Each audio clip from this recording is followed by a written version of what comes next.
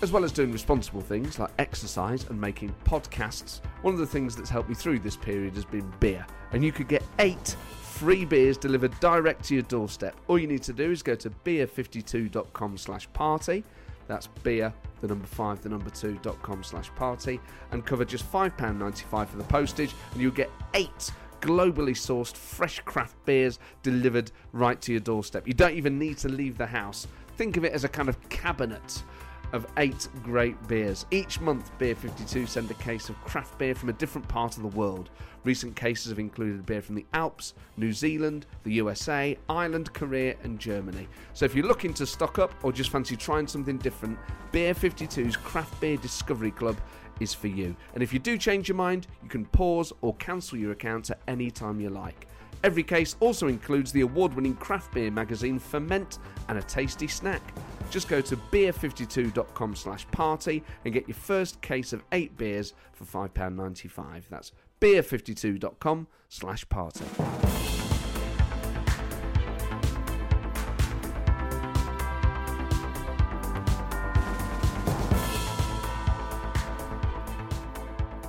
Hello and welcome to The Political Party. This episode features John Sweeney, someone I've been consuming so much of his work lately. By complete coincidence, I started watching a Scientology documentary on Amazon Prime that I talked to John about. He pops up on it because his documentary for Panorama, Scientology and Me, back in 2007, really was a landmark documentary for Scientology, and so many subsequent documentaries cite that work and feature John as a talking head or as a contributor based on the work that he did.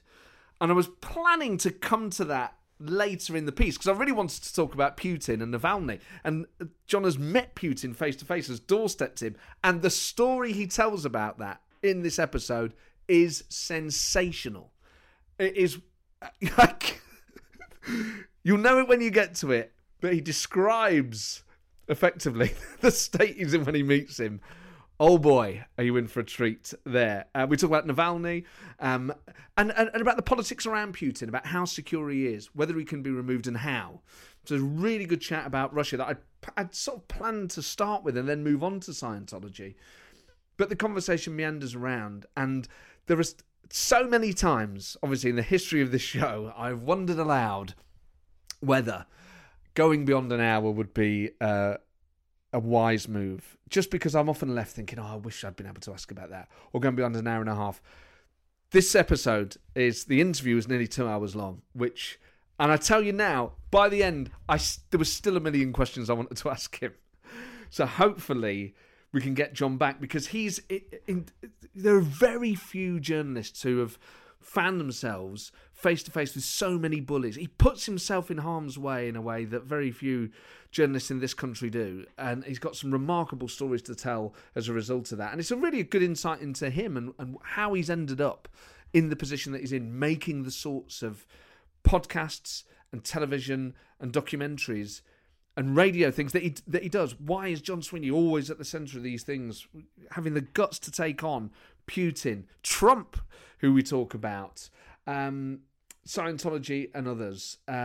So it's a really good profile of John Sweeney and how he came to have this career and what drives and what motivates him, with some amazing stories about all sorts of things, which are, some of them, the things that I've just mentioned: Russia, Scientology, Trump, Russia and Sputnik in the UK and their influence or lack of it here, and just a load of other stuff. So many great stories, so many other things, but also his personal experience and the stress of the job and his resistance and resilience and stamina, and the way that organisations over time have or haven't stood behind him as a member of staff. So there's so many different conversations within this long, sprawling, fascinating, entertaining.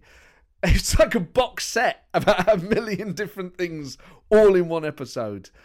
He is a fascinating guy. I began by asking John, I began by putting to him a quote that Donald Trump had said about him. Trump had called him lousy, thick and disgusting. I asked John whether that was true.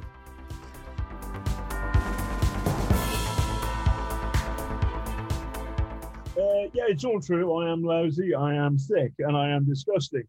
But before we go any further, you've got a slight kind of Brummy accent, Matt. Is that right? Well, Your accent, where's it from? you're quite close. The East Midlands. I'm from Nottingham. Right, but that's vulgar. And what are you doing on the media? I mean, I'm sorry, I'm going to have to say goodbye. Goodbye, folks. I'm used to talking to posh people.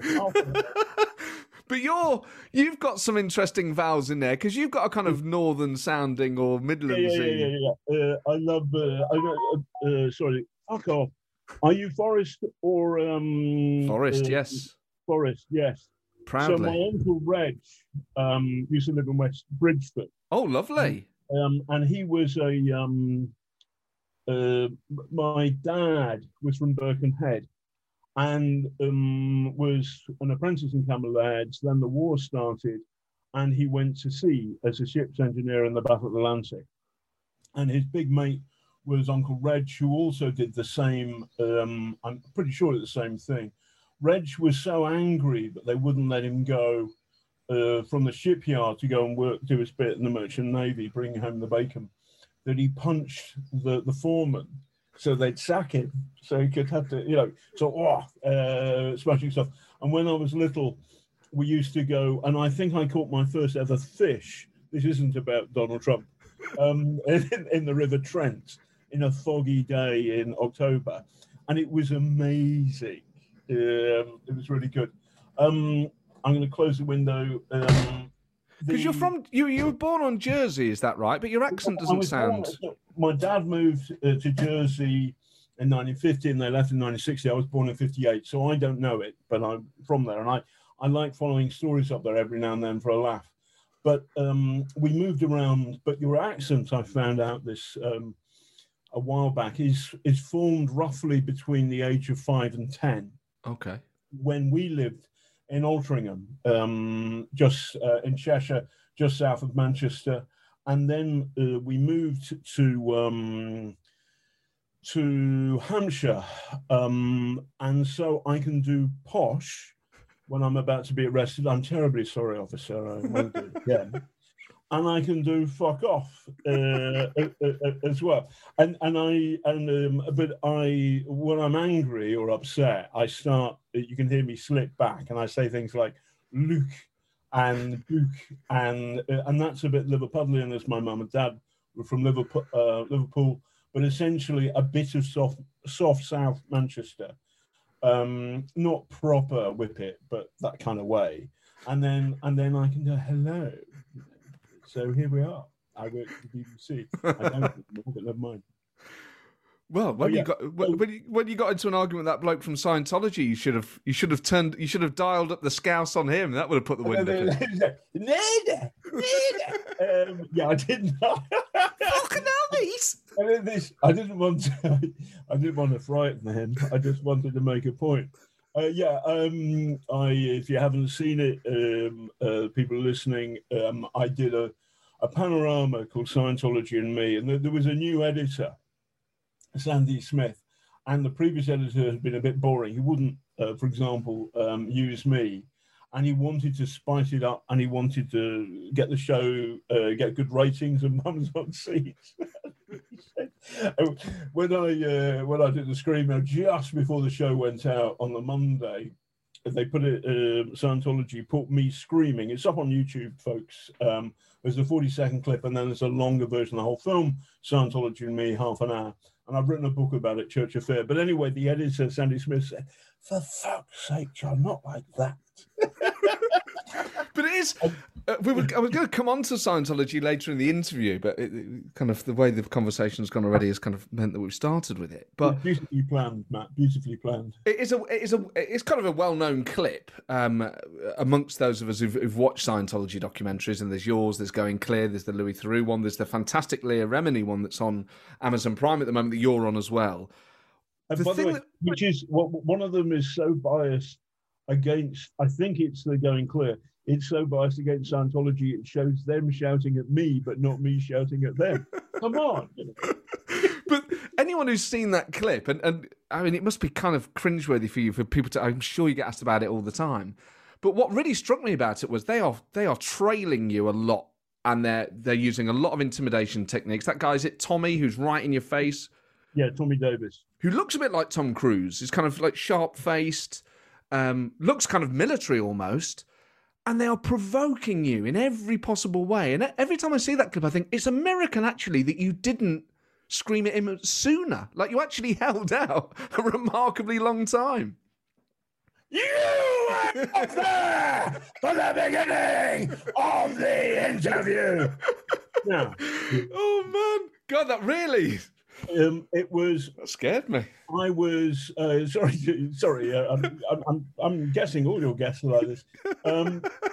So I was good for 6 days, and I said to we had two, as ever, never enough money. The BBC project. So there's just the producer Sarah Mole and the brilliant Northern Irish cameraman Bill Brown. By the way, BBC Northern Irish cameramen are spectacularly wonderful because they've been doing riots since they were 18, filming them, and yeah, to be clear, so they're super tough and well experienced and great, and they get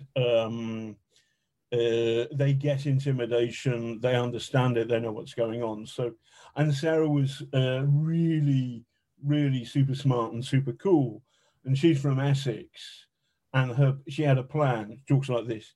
Yeah, John, you seen Jurassic Park, ain't ya? I said, yes, Sarah, I have. And yeah, well, you know that bit where they have the tethered goat, yeah? For the T-Rex. And then the T-Rex comes. And all you have to do, John, is bleat. You can bleat, can't ya? And that was Sarah's plan. So what she'd done is she'd analysed what Scientology did, which is they come at you in a serious way, and they try and knock you off your horse, and they try and frighten you, and they film it. So the policy was with us is that Bill had to have his big camera with batteries on him all the time, but also Sarah had a small camera, and I had to wear 2 radio mics all the time until I went to my hotel room at midnight or whatever. And by the way, going to the loo with 2 radio mics on, it's incredibly fucking annoying. But you've got to switch off a nuclear power station before you can have a piss. But it worked so that every time they attacked us, we had it on film. We never lost a frame of them attacking us. Brilliant. And so she was, and so that it was bloody. Anyway, the moment after I screamed, we went have lunch somewhere, and I was down, and hey, if anybody ever wants to get on telly and they're worried about making a fool of themselves, look at that. Anyway, so I said I'm sorry, and Bill said, I'm going to butcher his accent. He said, John, I just need to let you know that I'm leaving the BBC and I'm joining the Sea Org. The Holy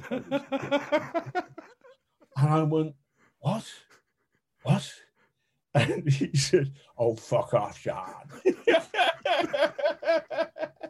Anyway, so there was a sense, anyway, we knew they put it out, but what it was fantastic publicity for the program. It got 5 million views. This is back in the day, 2007. It was a water cooler moment. And this is before Twitter, but I can remember the emails started coming in. And all the coverage was very negative, and certainly the American TV, look at this crazy guy. My poor son, Sam, was on an exercise machine at a gym. There was like 2 exercise machines together, watching BBC News, and his mate goes, look at that nutter. And Sam goes, that's my dad. So these stories go on and on, but there was 2 more. There's one was an email from Mr. Sweeney, you're my hero, but then I am the vice president of the Royal College of Psychiatry.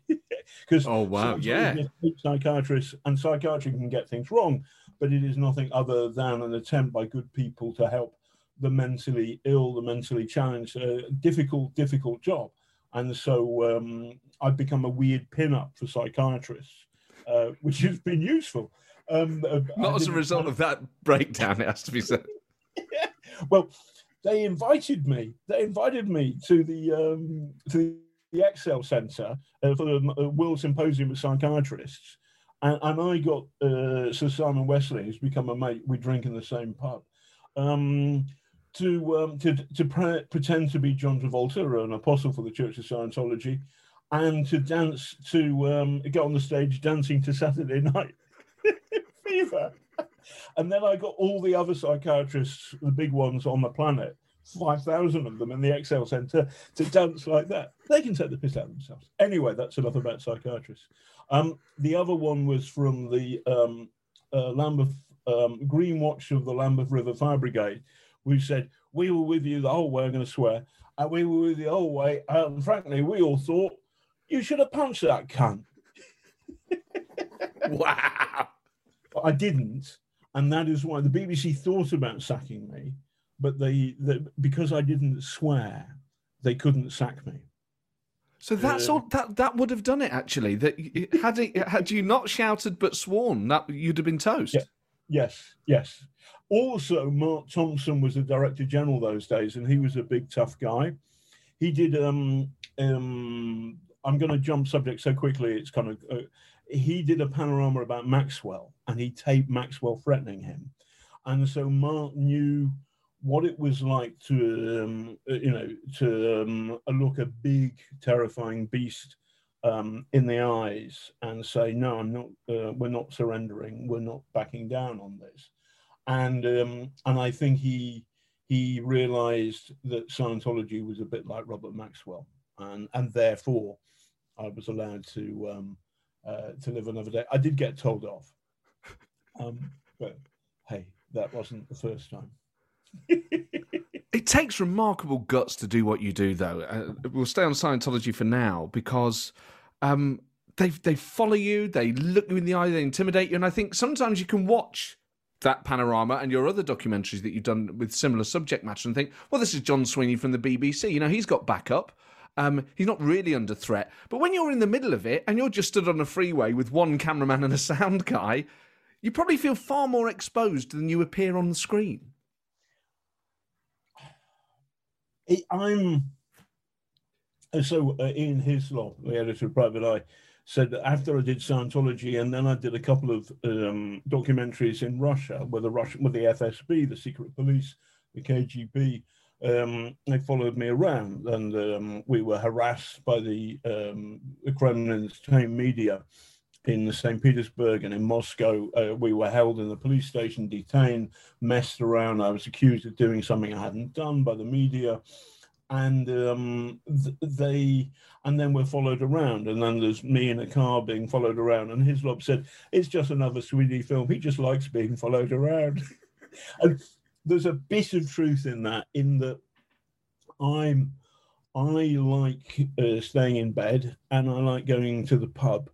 And the only thing that gets me out of bed in the morning or out of the pub in the evening is telling stories powerful people don't want told.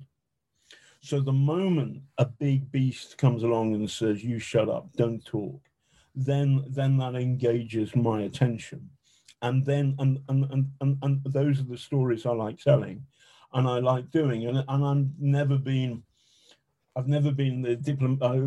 I have no chance now, but I've never was a candidate to become the diplomatic editor of the BBC. Your vol-au-vents a really excellent ambassador, or a royal reporter, or to be honest, in the lobby, Prime Minister. May I congratulate you on only 100,000 deaths, and let's hope there will just be only a few more. I can't do that. I don't want to do that. It strikes me as being daft and pathetic.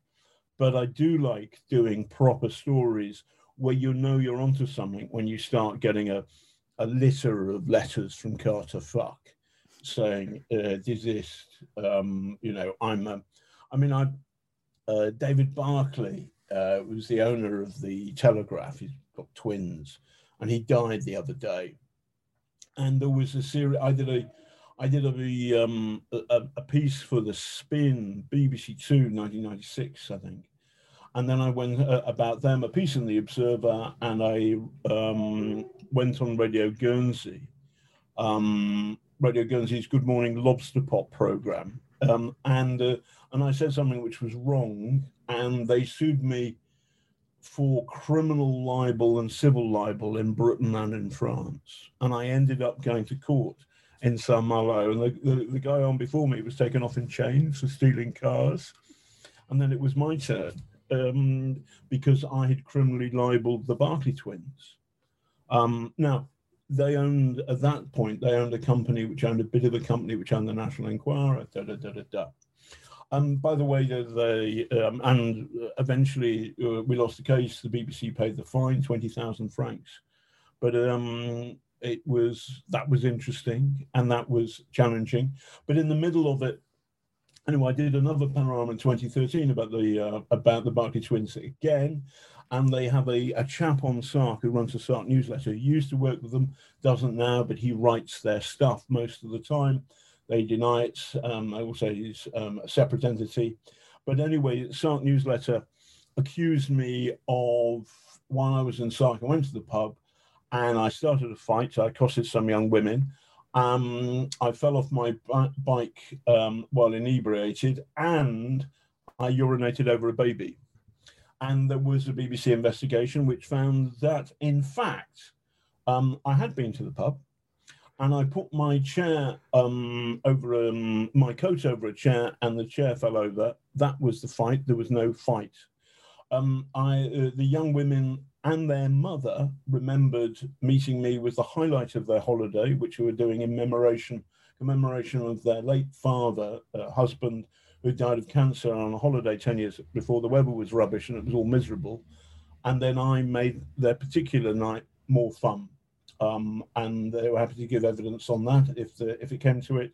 And I was cleared of urinating over a baby. I didn't do that. but that is the kind of nonsense. And like, this is a letter, this is kind of legal threats, threatening letters. It's the kind of stuff you get used to. By the way, I should say the Church of Scientology say that I'm a bigot, a liar and a fantasist. The Barclay twins say that I'm a thug, a bully, out of control, and out for revenge. Trump said you were lousy, thick, and disgusting. I am. I'm not. It's a heck of a CV you've got. Look at all the worst film quotes all on one poster. I've done a podcast called Hunting Ghislaine about Ghislaine Maxwell, and this lovely guy called Dave, who I've never met, he lives in Wetherby somewhere. Anyway, he fell off his ladder while listening to the podcast. There's a couple of jokes in it, which are quite funny, I think. And he laughed and he fell off the ladder while decorating. And he's in hospital with a broken arm. And somebody said, but it's a great blurb though. I laughed so much I fell off the ladder. You broke my arm. Yeah. That's kind of I hadn't seen the bit where Trump called me. I knew he called me thick. He called me thick to my face. But he said lousy and disgusting somewhere else, did he? I should dig that out. You said something fascinating about what it is that drives you. The only thing that gets you out of bed in the morning, gets you out of the pub in the evening, is this taking on these big beasts. A lot of journalists might go into journalism in various strands with the intent of becoming a journalist like you, and then they end up doing other stuff.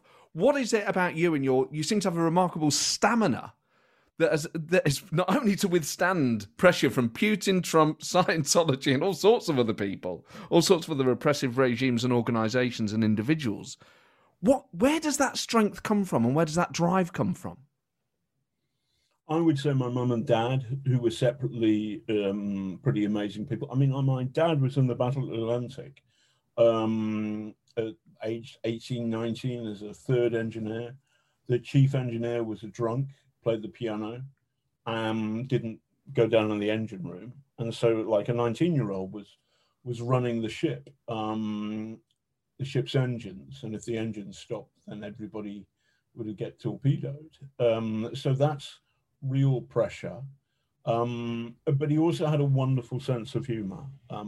My mum too. My mum was in the Liverpool Blitz as a schoolgirl. And I can remember reporting from Yugoslavia, and we were in a hotel in Osijek in eastern Croatia, very near the front line with Milosevic's Serbia, and things were getting very horrible. And they got worse and worse and worse. But one day, shells piled in, and the windows of the hotel I was staying in were broken. And I phoned up my mum. I got out of there and I phoned up my mum. I said, the hotel windows are broken. Oh, yes, that happened to us 8 times during the war. So when a bomb falls, bang, the windows go out. So no direct hits, but a bomb can fall 100 yards away, and the pressure. So I have the sense of them being ballsy, kind of naturally, and I've got it. I also would say that my granny, my mum's mum, was a theatrical landlady. She had a lovely house. A bloke, my grandfather, left the home quite early on, and so basically my mum was brought up by my grandma, who effectively is a single mum. And she was, they had a nice big house, which they lost because of a leasehold thing. Then it was all sad and desperate. I hate leases. Anyway, some of the customers she looked after, it was a lovely story. I met Richard Bryars, who older folk will know who he is, but he was a wonderful, funny actor. His best thing was a sitcom in the 70s called The Good Life. Set in Surbiton. Yeah. Is that where you live? Well, I did for many years, actually. Yeah. So people would always say The Good Life, and I was like, "What's that?" So I had to look it up to get the reference. Yes. I used to live in Southfields and then Wimbledon Park for a long time. So Surbiton's always seen a bit of a kind of a shining city upon a hill for me. I've always revered it. Anyway, but got some great pubs, by the way.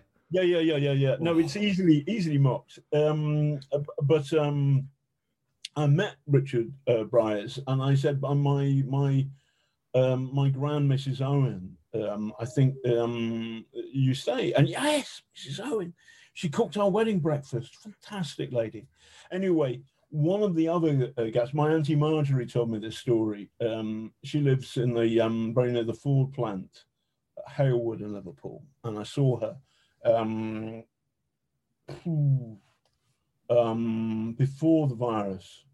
But anyway, she told me this story, which was that there was a sculptor who was very posh, obviously from, whatever, somewhere very nice, Berkshire or something like this, but very, very posh.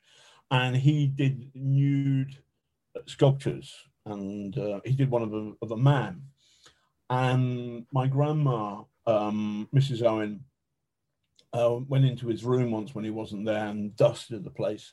And she dusted this nude man model thing, and by mistake knocked off the willy and stuck it back on the wrong way round because she was a bit daft.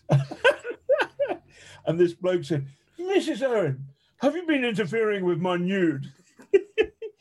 So I would say, in answer to your question some hours ago, that what we've got is that the telling of a good story, of a funny story, is the primary point of life on earth. Both sides of my family, the Sweeneys and the Owens. And all I want to do is to sit somebody down, and that's why I love podcasts, is to sit somebody down almost as if they're in the pub, a virtual Cheshire Cheese or Toucan, or I list a series of pubs that stop, but sit them down and tell them a story. And in my experience, the best stories are stories powerful people don't want told. So it's not as if I'm a complete nutter. It's just I want to tell you a good story, but it's not going to be easy if it's an easy story to tell, then somebody else is already there. There's a press conference, a press release, there's a PR firm, all of that. It's the stories that people, the PR firm, the governments, whoever they are, the big church with lots of money, though it's not really a church at all. Those people, we don't want this story to appear. Hello, that's where I start. But lots of people like telling good stories, and there are lots of good storytellers out there, and pubs up and down the country and around the world are full of people who know how to tell great stories. What makes you different is you plonk yourself in the middle of those stories at, it seems to me, huge personal risk. You seem to have a higher threshold than the average person, to put it lightly, for absorbing a certain amount of provocation, of pressure, of intrusion into your life and your rights. Yes, I don't mind that generally, and it's been all right. And have you built up that tolerance over time, or have you always been pretty resilient? I was the moment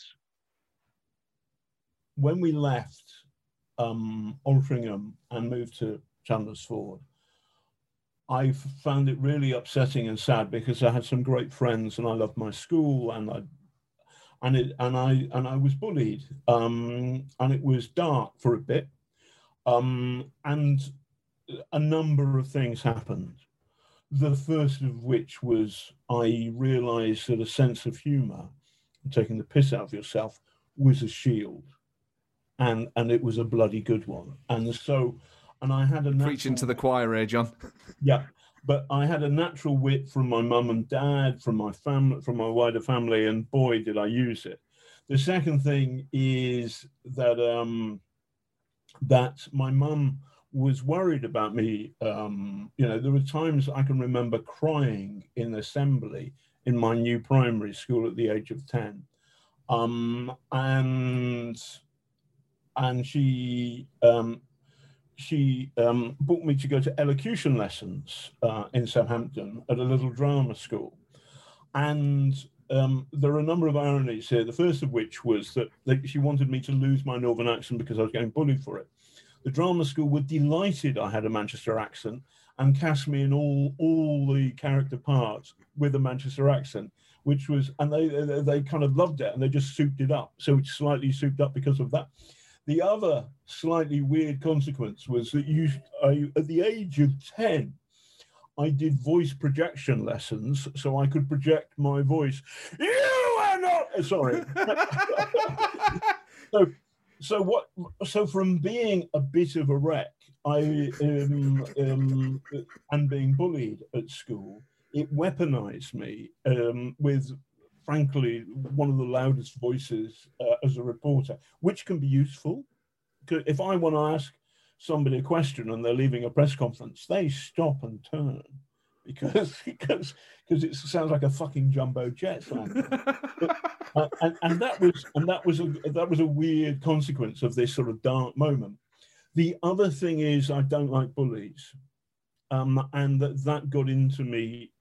I did a little bit, I did some bullying at school, which I feel deeply regret when you're 13, 14, your hormones are wrong. By the time I was in the sixth form, I used to stop fights and got known for it. So but I believe in standing up for the underdog, for somebody who's being bullied or whatever, and that gets me going. So there's a bit of that, I think.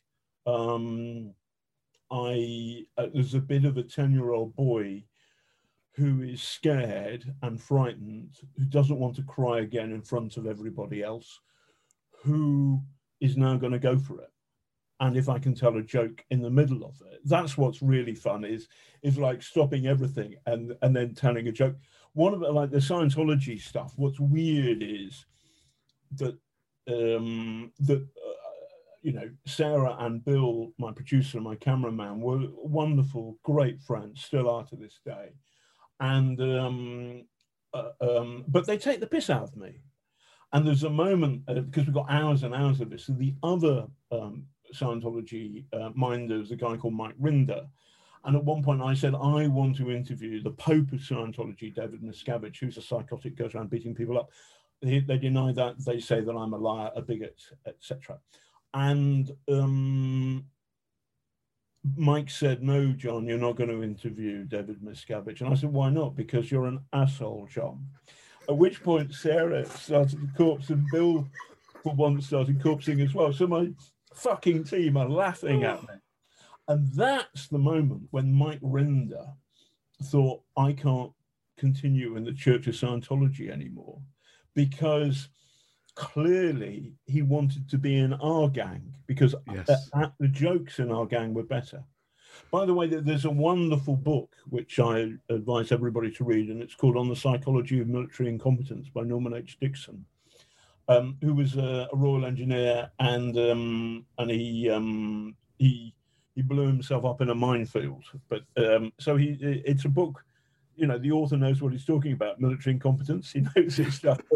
But he looked at 6 great, awful military defeats by the British Army from the retreat from Kabul in 1841 to the fall of Singapore. And each and every time you have a lack of intelligence, a lack of not knowing what's happening on the other side of the fence, also a lack of intelligence in being thoughtful and open to what's going on. And the antidote to that is having a sense of humor, because through jokes in war zones, in my own experience, people can tell you things that sound bad, cold, but wrapped inside a joke, there's a real truth to that. And the greatest British general, as far as I'm concerned, and many others, is Bill Slim, who was, and I've written a novel about, in part about people like him, called Elephant Moon, which is sold well. You can get it on Amazon. But Bill Slim, the 14th Army, went 1,000 miles backwards, the longest retreats in the history of the British Army, and then 1,000 miles forwards, the longest advance in the history of the British Army. And he had a wonderful sense of humor. And there's a moment when they are being pushed back by the Japanese and they're endlessly retreating. They have a plan to stop. The plan is wonderful. There's Bill Slim, his slightly younger generals than him, the colonels and majors, and then the lowliest officer there, the weather lieutenant, lifts up his hand and said, "It's going to rain," i.e.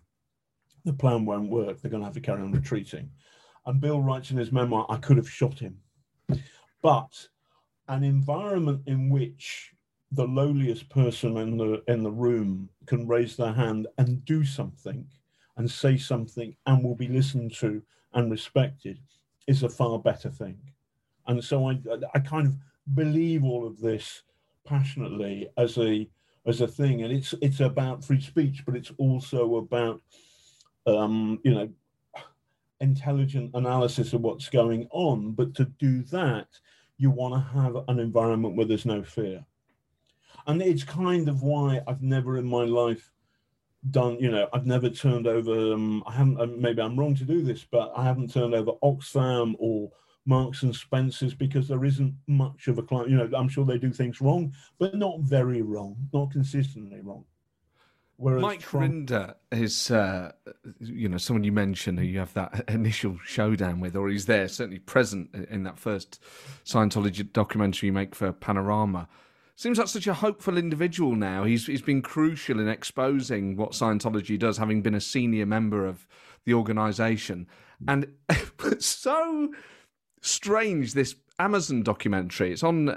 I started watching it the other week. I've always been interested in Scientology documentaries, but for the same reasons that you want to make them. And I bought Hey You, which is a subscription service through Amazon Prime, which is basically reality telly. I bought it the other week because I've become obsessed with the Real Housewives of Beverly Hills. And I was scrolling through. It's the best reality show I've ever seen. It's phenomenal telly. And I'm scrolling through for other stuff to watch, and this Leah Remini documentary series is on there, 3 series of it. And I recognised, I think she'd had a small part in Cheers and Saved by the Bell and other things.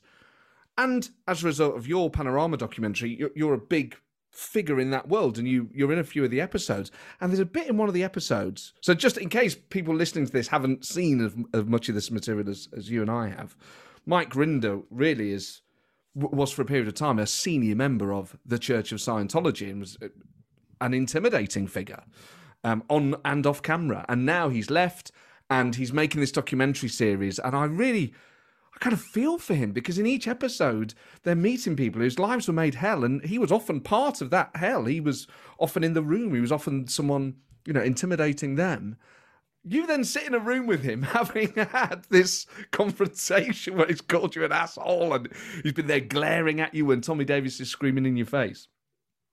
And there's a bit in one of the episodes where there's you and a couple of other journalists sat across the table from them, and it's all civil.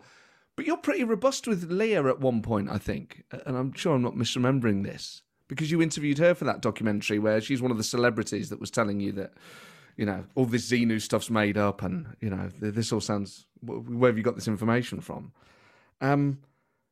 I think it showed a real strength of character on your part, that even afterwards, and these people have left and they're making a documentary that's effectively supporting the work you've done, even in that environment, you weren't afraid to say, actually, I found you quite difficult to deal with at the time. You were still able to effectively speak truth to power years later. Well, yes, I'm just... maybe it's a personality disorder. Like that, I kind of... almost got you to splurt the water there. That would be fun. No, I mean, I kind of, why not? And I think that is my Liverpool genes a bit, and not. I'm not a massive fan of the aristocracy, or rather, I'm a big fan of the aristocracy of the human spirit, and you can find courage. Real courage, moral courage, around the world wherever you go, but it's often not in the most beautiful places where the carpet is an inch deep. It's often not those places. So, you say something in that episode that really struck me, and knowing the things that you've investigated. And I think I may garble the words here, but I think I've got the intent right. That you have investigated, there's not basically an oppressive regime on Earth that's treated you as badly as Scientology has. I would.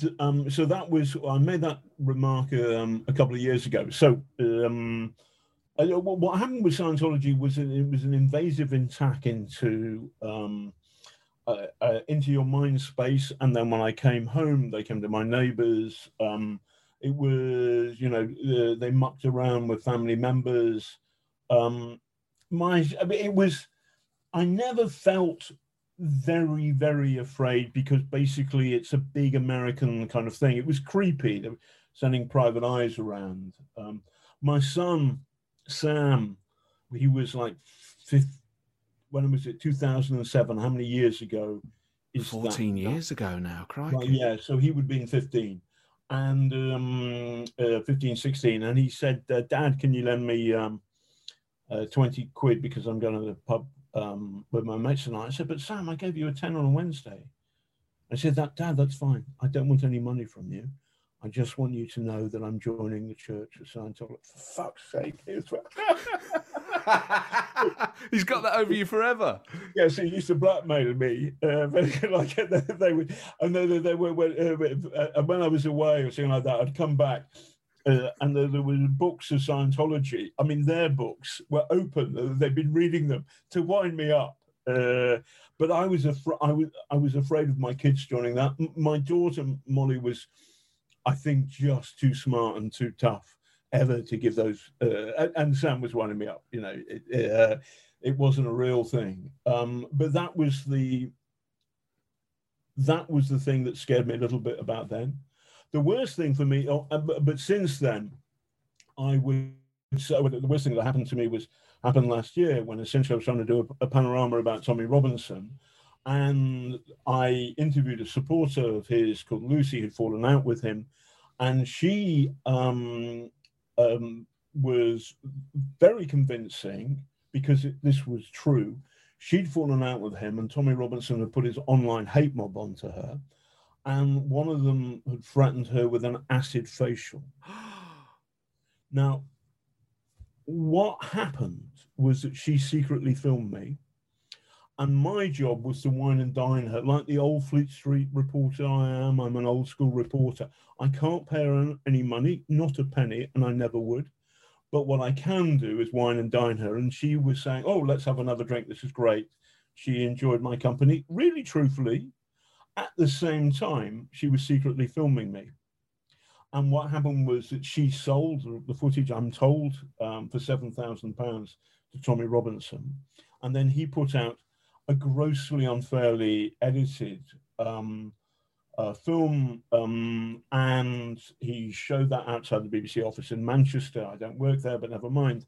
And basically, the BBC bosses hated it. They weren't Mark Thompson, who, having faced off with Robert Maxwell, he'd gone by then, and the new Director General was Tony Hall, who was, I'm afraid, in my view, a coward and didn't have the courage to put out our film Attacking Tommy Robinson. And I found footage of him talking to neo-Nazis or the far right in Germany about for too long the German people have lived under the guilt of Adolf Hitler. Now that is catnip to those people. You shouldn't say it. He should not have said it anywhere, and he certainly shouldn't have said it to the far right in Bavaria in Germany, which is what he did. And so we had a big panorama to put on that, but they kept on not putting it out because they wanted rid of me over this. Now, my fault was that I drank too much with this woman, true, and I was an idiot because I misread her, true. But in my experience, if somebody says they've been threatened with an acid attack, for them to go back to the source of that hatred, I find that that's outside my experience of humanity, and I misread it, and I've been a reporter for 40 years. This woman was a bit like Nancy in Oliver Twist, and that she knew that Bill Sikes was a bad man, but she was still a bit in love with him. And that's what floored me. But the worst thing was the failure of BBC management, not my friends, not the people who've always been in the trenches with me, but the failure of BBC management to stick by me at this difficult moment. And they left me pretty much injured in the middle of no man's land. And I was abused by Tommy Robinson's supporters without being able to say, and we've done a film, and this is what's in the film, because they kept on not putting the film out. And eventually I started to crack up. And eventually I went to see a psychiatrist, and because the BBC were trying to sack me. And the psychiatrist said, before we start, John, I really loved your film about the Church of Scientology. And the BBC hired a professor of psychiatry to check out my psychiatrist, who said essentially that I was suffering from work-related stress. My psychiatrist said, had you ever suffered any PTSD? And I've been shelled, shot at, friends of mine have been killed. And I said, in the wars, and I started. And I'd only got to 1992, Yugoslavia, the death of my friend Paul Jenks in Osijek, January 1992, God bless him. And the psychiatrist said, listen, stop, I've got to ask you some questions. Because I was just like, it was like a fire hose. Anyway, the second psychiatrist, I got him, before we start, I really liked your film about Scientology. What do you want me to write? So don't knock psychiatrists. But also that was, so that experience was worse than Scientology, because the BBC then in 2007 under Director General Mark Thompson put out the film. Imagine my distress, how awful it would have been if the BBC had not put out that film. But also, with this Tommy Robinson episode, there are a couple of strands that are really worrying. Firstly, this is someone with a history of a particular type of behaviour and whose supporters, it's not inconceivable that people would come and find you and attack you. This feels very close to home, whereas Scientology feels a kind of a distant land. This is the far right in England. We know that they get up to stuff.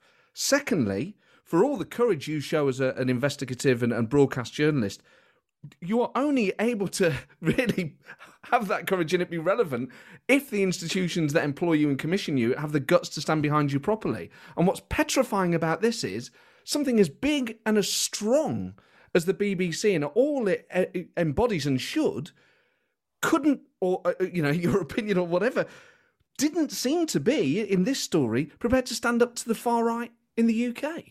No, and that's the terrible thing, is that our film should have been shown, and it should have been shown with balls and swagger. We should have taken the piss out of it. But basically there was nobody around who who would, and I was a bit broken by the experience, but I could have been put back together. But we could have done it, and we could have taken the piss, and it could have been great telly, and it didn't happen. And it didn't happen because Tony Hall was not a good director general. He's left now. Good. The new guy, by the way, I like Tim Davie. He actually, one of my other films got cancelled by George Entwistle. Then Entwistle was fired. Tim Davie took over as a temporary director general for a bit, and he ran the film about the Barclay twins, the one of which I was accused of urinating over a baby. So. Anyway, so I'm not, I believe in the BBC, I pay the license fee, it's a good thing. But this was a very, very depressing episode because we let Tommy Robinson get away with something which was dark and nasty. And the reason that happened, I think, is that because Tony Hall and BBC management have been bullied by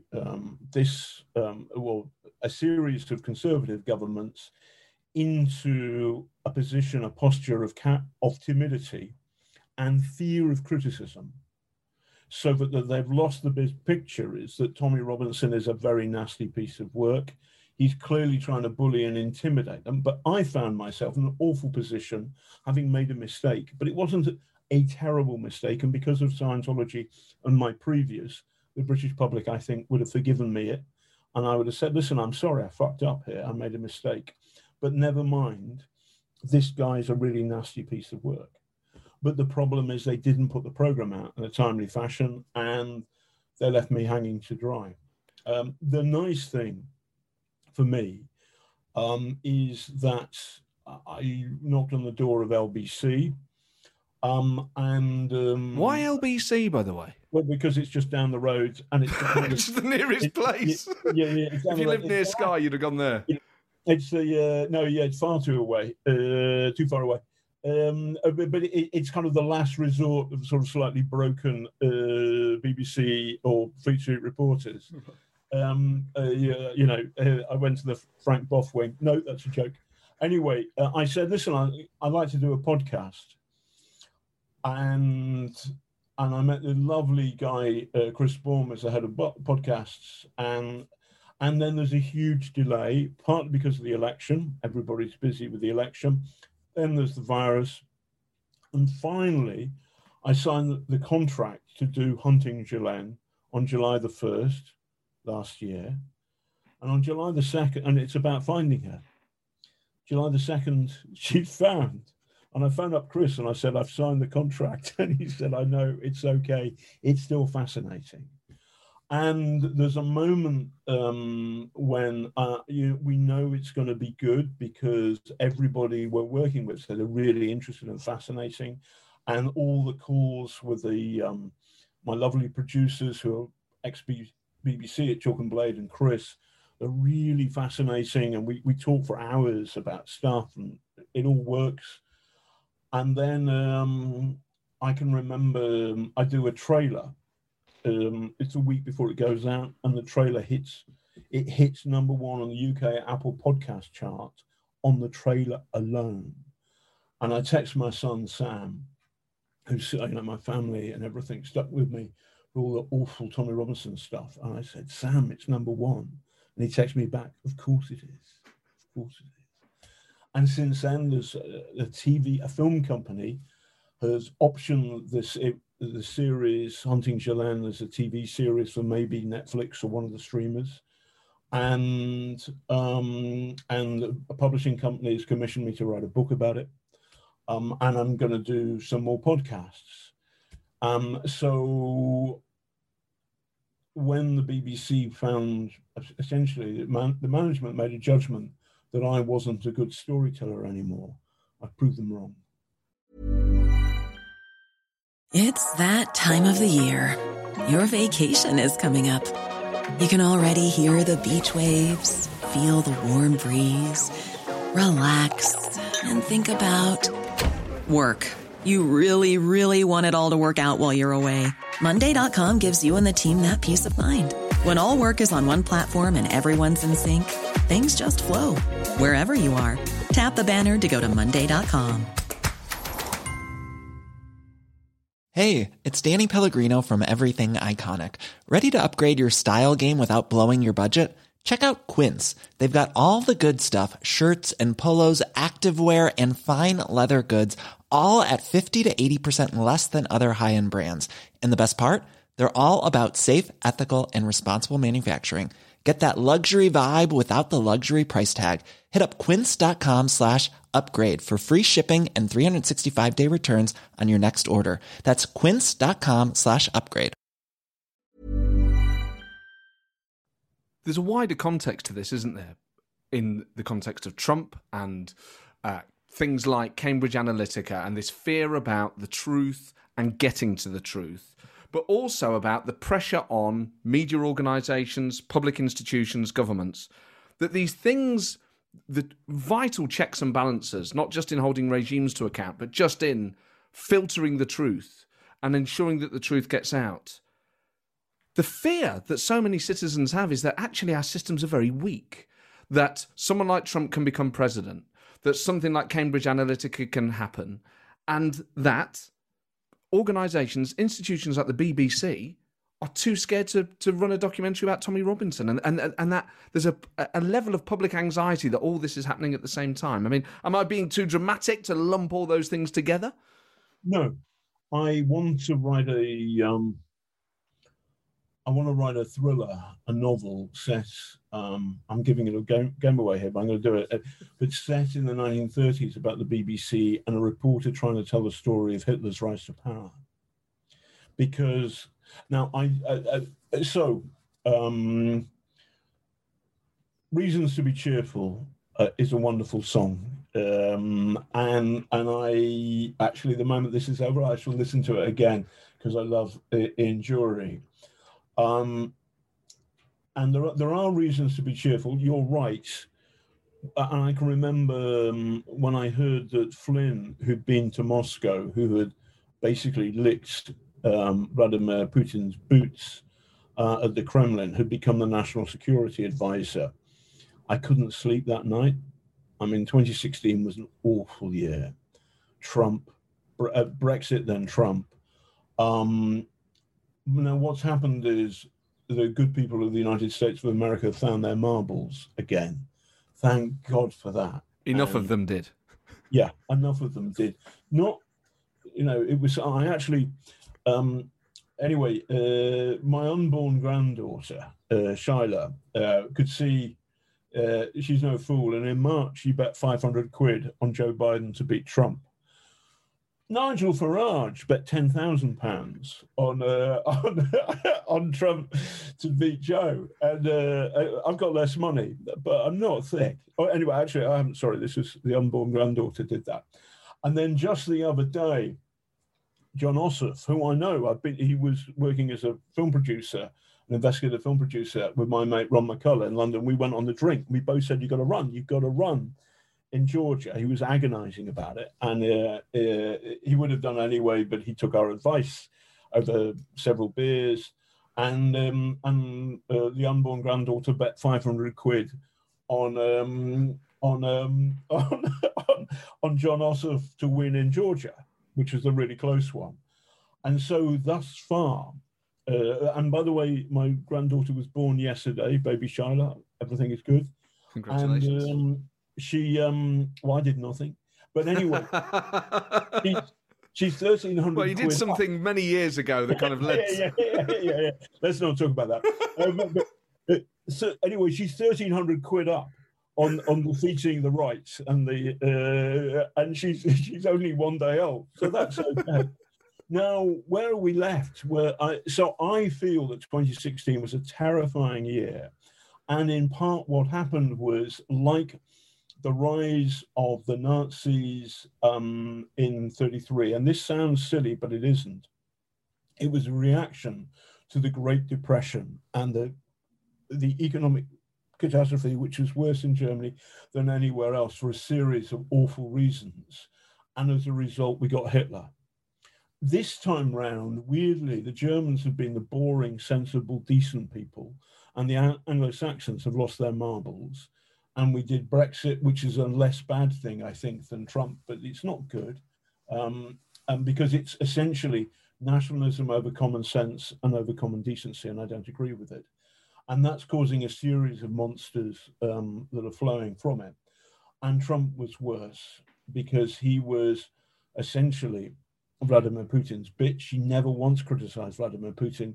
And Russian power and money is being used to shore up the right and the far right across the world, in Britain, in Europe, and in the United States. So what's great, the reasons to be cheerful, I have a granddaughter, fantastic. She's winning every fucking bet she makes. Trump's gone and Brexit is looking like a foolish mistake that many of us thought it was.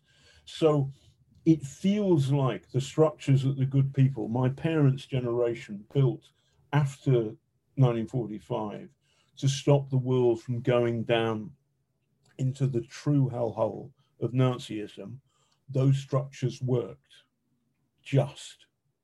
So in America, and it's the votes are slim, but in America they've seen goodbye to Trump, who, not when he was in power, but after power, what he was saying was pretty close to neo-fascism.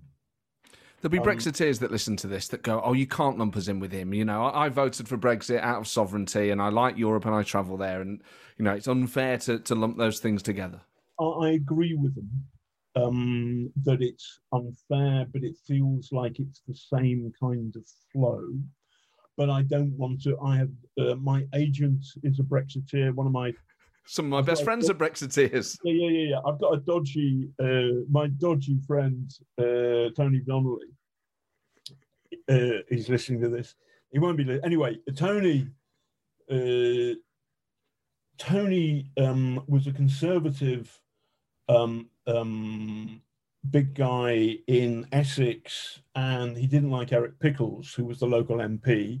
And after 97, he tried to challenge him and his mate tried to get rid of Pickles from the seat in Brentwood. And Eric Pickles basically got close to a bishop who of the Peniel Church, which some people said, I will say, is an evangelical cult. They will go blah, blah, blah, blah, blah. And it was a nasty thing. And they all joined the Conservative Party. More than 100 members of the Church of Peniel joined the Conservative Association, and Eric Pickles was safe. Tony was kicked out of the Conservative Party twice, and then I did a film about the film we did before Scientology. We did about the Kabbalah cult, which was this crazy thing Madonna was in, where you wore a red string, and it was kind of like a version of Jewish Scientology. It was nasty. Anyway, Tony was recovering from bladder cancer, and you could buy Kabbalah water for 20 quid, which was a complete con. But we sort of thing that Del Boy would have sold in Only Fools and Horses. But Tony's a bit of the Del Boy. But anyway, he goes in wearing a wire and he films all this nonsense. So he's a great undercover reporter. And Tony and I become great friends.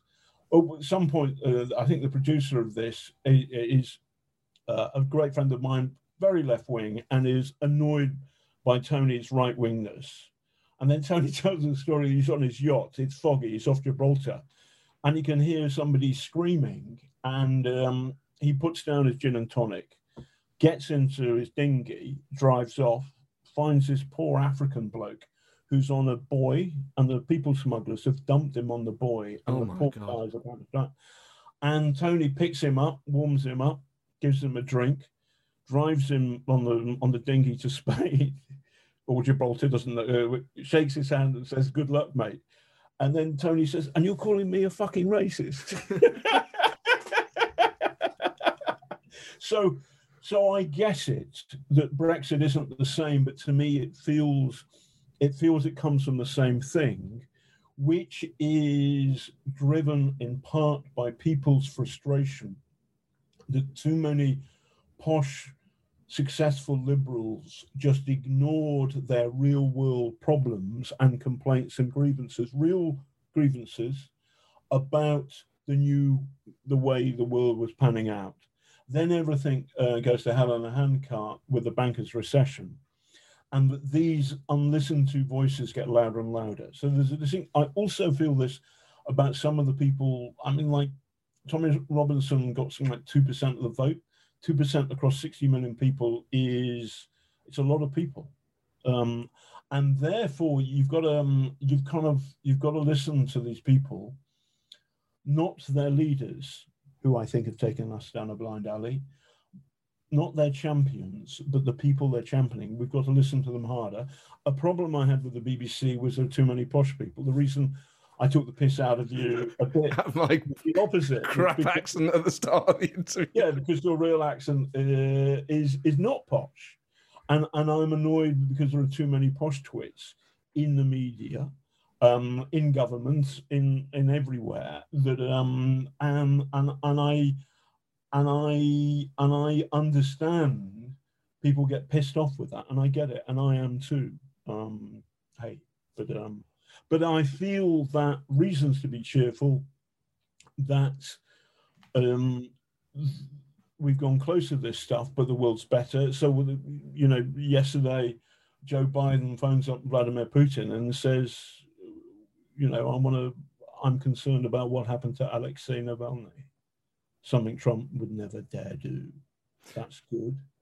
That's good. Well, you mentioned Navalny, because when you said that since that Scientology documentary, the thing that actually had unsettled you the most, although I knew parts of that ADL story, I thought you were going to say Russia, particularly post-Skripal, where they're prepared, and of course Litvinenko, where they're prepared to kill and attempt to kill people on British soil. That as someone who has spent a lot of time exposing Vladimir Putin, who's come face-to-face with him, that actually Russia would be the thing you feared the most. I mean, have you ever thought they could bump me off? Do you think they've ever tried?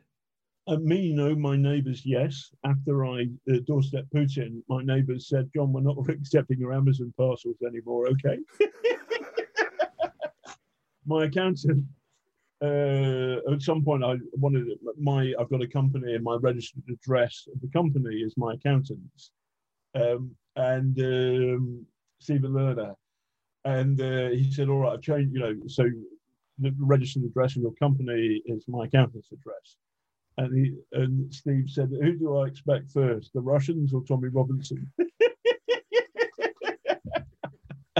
So I think that Litvinenko was former FSB, if I'm right. Skripal was former GRU, Russian military intelligence. And those are, and I think the evidence against Vladimir Putin is damning, that you cannot buy polonium in a shop, nor can you buy Novichok in your local Waitrose or Aldi. You just can't. These are state-produced things, and therefore the only way they could have ended up inside Litvinenko and inside Skripal is because Vladimir Putin ordered that to be so. No question in my mind, the evidence against him is damning.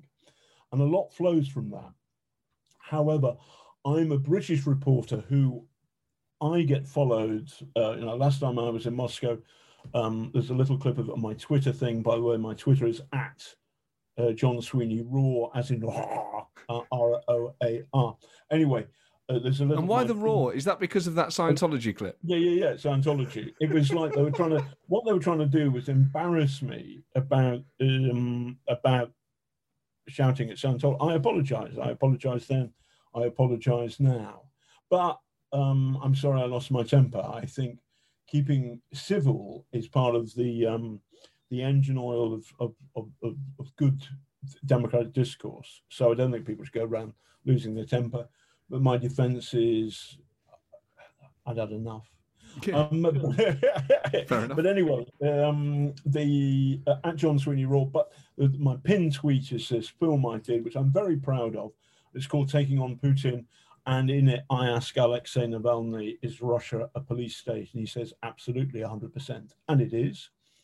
And I think one of the awful things about Trump and possibly Brexit is that it's clear that Russia, the Russian secret state, helped assist Trump to power. Whether that assistance was critical, I don't know. It's hard to tell. but they certainly helped Trump over Hillary. Is it possible that the Russian secret state helped the Brexiteers win the referendum? I think it is very possible, but the evidence is still murky, in part because our government hasn't looked at it properly. But I'd point everybody to read the Russia report by the House of Commons Intelligence Committee, which is damning and scary and frightening. I'm trying, at the moment lockdown's over, I want to make a film for Byline TV called The Perugia Candidate, which is about Boris's relationship in particular with the Lebedevs, Alexander and Yevgeny, who are Russian oligarchs, and the point is that they're anti-Kremlin Russian oligarchs. I think there is no such thing as an anti-Kremlin Russian oligarch. And the question is, Boris is big friends with Yevgeny. Yevgeny has been made a lord, and Yevgeny has made absolute silence about the poisoning of Navalny and now his arrest, now that he's gone back to Russia. So here we have a British lawmaker. He's called Baron Siberia. There's a clue, folks, right there. Baron Siberia, Lord Yevgeny Lebedev. What do you think about Vladimir Putin locking up this man on what are clearly fake charges? Now, let's remember, everybody should see this fantastic video Navalny's done about Putin's palace. And the critical thing about it is that Putin has said it's nothing to do with me, folks, but you can't go anywhere near it because the Russian secret police, the Russian Presidential Security Service will stop you going anywhere near that. Well, why is that then? If it was owned by the Butlin organization, you wouldn't suddenly maybe be meeting sinister people from the secret police, would you? Why has no major... I don't know, some of those lifeguards can be pretty strict at both. Well, the red coats. If that's not a secret police, I don't know what is. I don't know, Matt. I haven't looked you. I mean, you must have been a red. You're too young to be a red coat, aren't you? That's the thing. You know what? I was accepted. I auditioned to be one. Oh, really? That's funny. Butlins in Skegness, and then changed my mind. Yeah. Skeggy. Yeah, I've been to Skeggy. I used to work. I got a job on the Sheffield Telegraph. It's my first, and I loved it. 4 years in Sheffield. The sense of humour of the people of South Yorkshire is so bleak. It's just incredibly funny and lovely and beautiful, but so dark. Anyway, I got into trouble and they wanted to get rid of me, and the bosses didn't like me, and I was too cocky and arrogant. I'm an arrogant prick. And then there's this moment. Anyway, I bugger off to India, where I've got a friend. I get terrible diarrhea. I go to the hills because I'm out there for 3 weeks. I go to the mountains, turn the corner, and I bump into the home of the exiled Dalai Lama. And I interview him. And I tell lots of lies about Sheffield Telegraph. It's got a big circulation, hasn't really. And I've got a silly Robin Day bow tie, red and white spotted, so I look good. And the Dalai Lama, I'm very stiff and very awkward with my first questions because I'm scared, don't know what the fuck I'm doing. And the Dalai Lama says, "Why are you wearing a bow tie but no socks?" Yeah, because I'd run out of money and all my socks had disintegrated. So I looked a complete dickhead. Anyway, it was really fun. And the Dalai Lama is a wonderful man. I'm a massive fan of Free Tibet. And he's got a great laugh like Barbara Windsor when like Sid James, when Barbara Windsor pops her bra. Wah, wah, wah, wah, that kind of laugh. He's the Dalai Lama, fantastic guy. And then what was weird was I got home and I told my mum, and my mum said, her mum, my Grandma Owen, loved reading stories. When my mum was a little girl, she loved reading stories about Tibet and the Dalai Lama back then. And I'd met the guy. What a wonderful thing. Anyway, back in on the Sheffield Telegraph, Eric Barr, the news editor, puts the phone down. This is long before mobile phones. This world existed. I lived in it, 1981 to something like this. There's been a murder in Barnsley. Where's the fucking Tibet correspondent? So I had I have throughout my life, I have always been in scrapes, and I've always had trouble. And then weirdly, just as the plane is about to crash, suddenly there's some unexpected burst of fuel and poof, I'm off again. And it's happened again and again and again. I'm hoping very much that despite all the many problems we've got, that we've had a very close shave, but I think we can get better. Weirdly, I think the virus has helped us understand that society matters, that caring for people matters and is important. But the idea, this lie that making money is the only good thing in life, fuck that, that's wrong. Yesterday, I haven't heard the full story, but just at the very end of the birth, baby Shiloh apparently wasn't breathing. This has happened to my son when the same thing. And his missus calmed down, fainted. And suddenly somebody hits a button and then the crash team appears, like whatever, the 6th Cavalry, all the doctors and nurses, and then bang, everything's lovely very, very quickly. Baby is fine, mum is fine, everything is good. These people are running to help save. I'm sure it's fine. I'm sure it wasn't a big thing. Actually, it happened when my son was born. But these doctors and nurses are running into that room to help somebody who they don't know. They may have the virus, but they're doing it out of the goodness of their heart. And that to me is what is really fucking amazing and wonderful about us, our country, our city, my city, London, but also about common humanity. And I think Trump in particular was bad news for common humanity. He's gone, and I'm a bit optimistic. I'm loath to off a point of that optimism, keep asking you about Vladimir Putin. But when you look him in the eye, firstly, he's definitely had work done on his face. He's definitely had Botox or filler or something. His face looks ludicrous now. Had he had work done when you were face to face with him? Yes. I've written a novel about it called Cold, which you can get on Amazon, and it's got, Elephant Moon is the big one that sold something like 200,000. This one, Cold, it's got 1,800 reviews on Amazon or clicks. Wow. Or whatever. So that sorry thing. So it's good. Anyway, he has had Botox. The story is that the Botox starts with Gaddafi. Gaddafi gets Botox done, and Gaddafi likes bunga bunga. He becomes big friends with Silvio Berlusconi, who's the Italian politics is always interesting because you always see the future happen in the past in Italian politics. So they had Mussolini before Hitler, they had Berlusconi before Trump.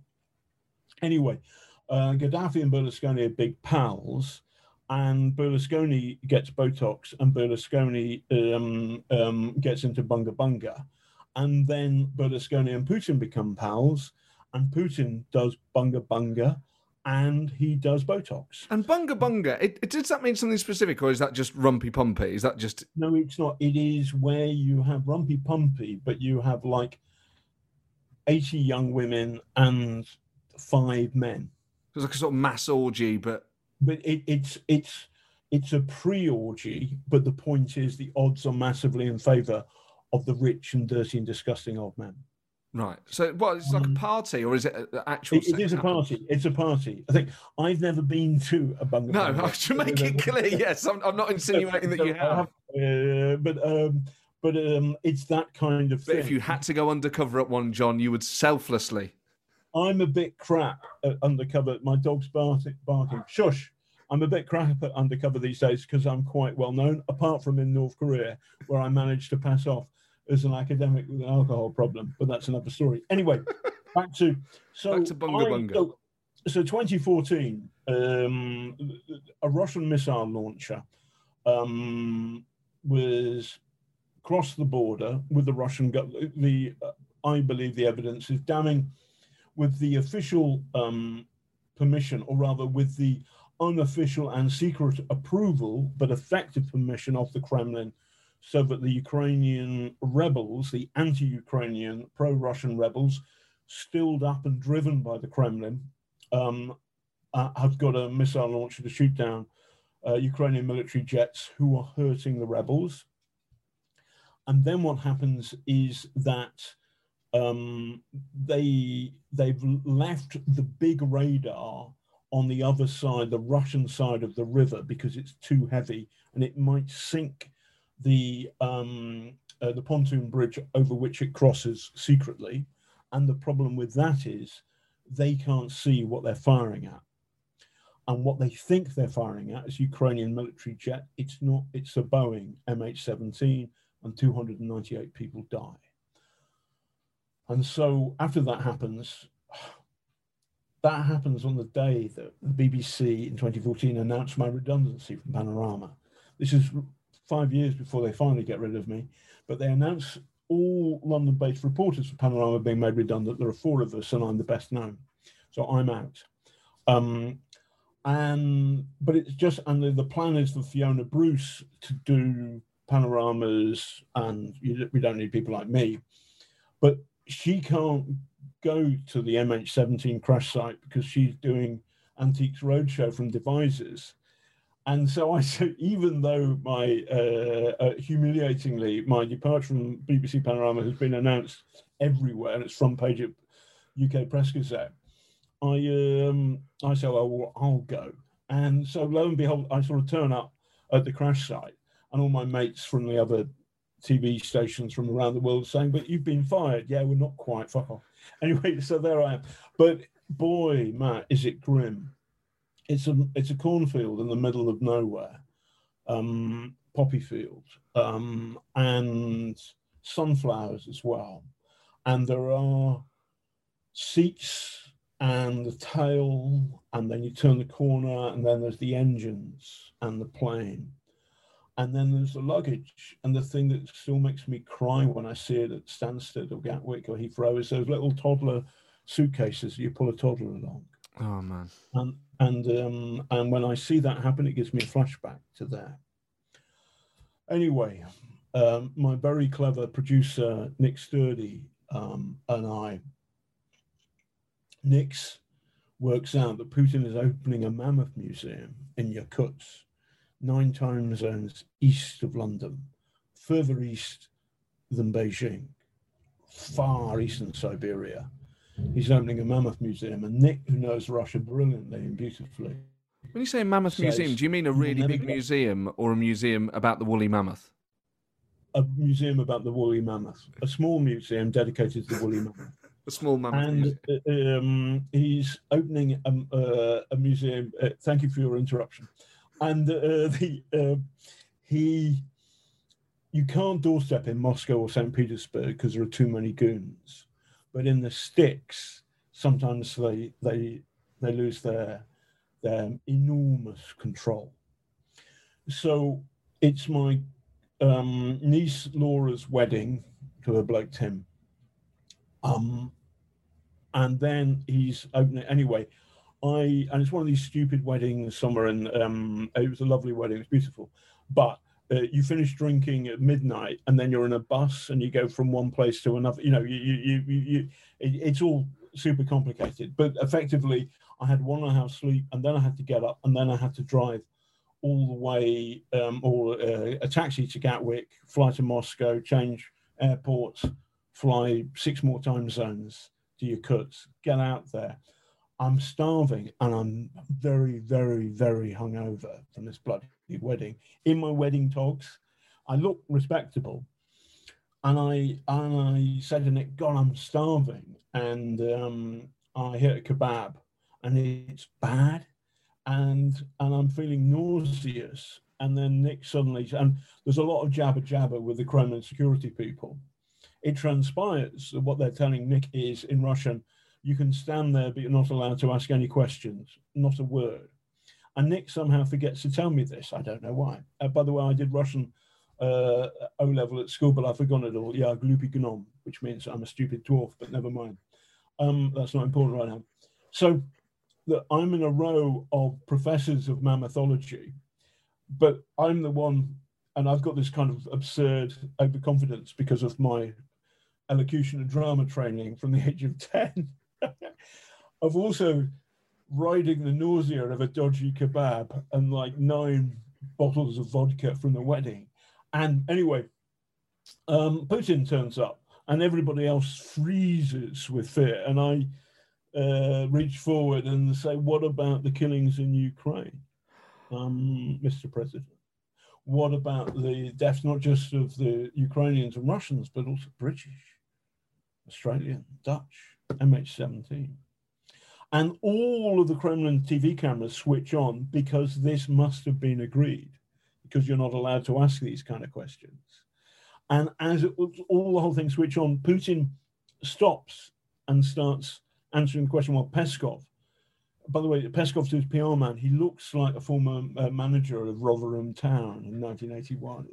Total ghastly, 3rd division football manager.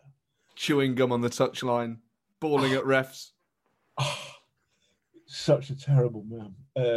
They say I'm a liar, a thug, a bully. I've forgotten what the Russian state says about me lately. Anyway, you get the drift. But he's really angry and he's translating. And Putin can speak English. He's not bad at all. He pretends not to.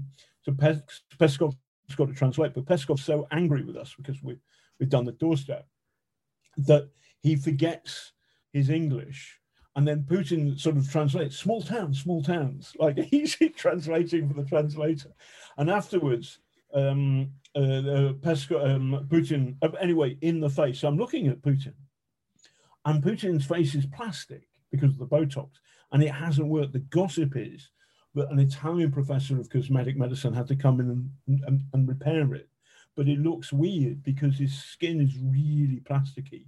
And he reminds me of the Nestine consciousness, which, as you will know, Matt, is a Doctor Who baddie that turns people into plastic, then gobbles them up in plastic wheelie bins.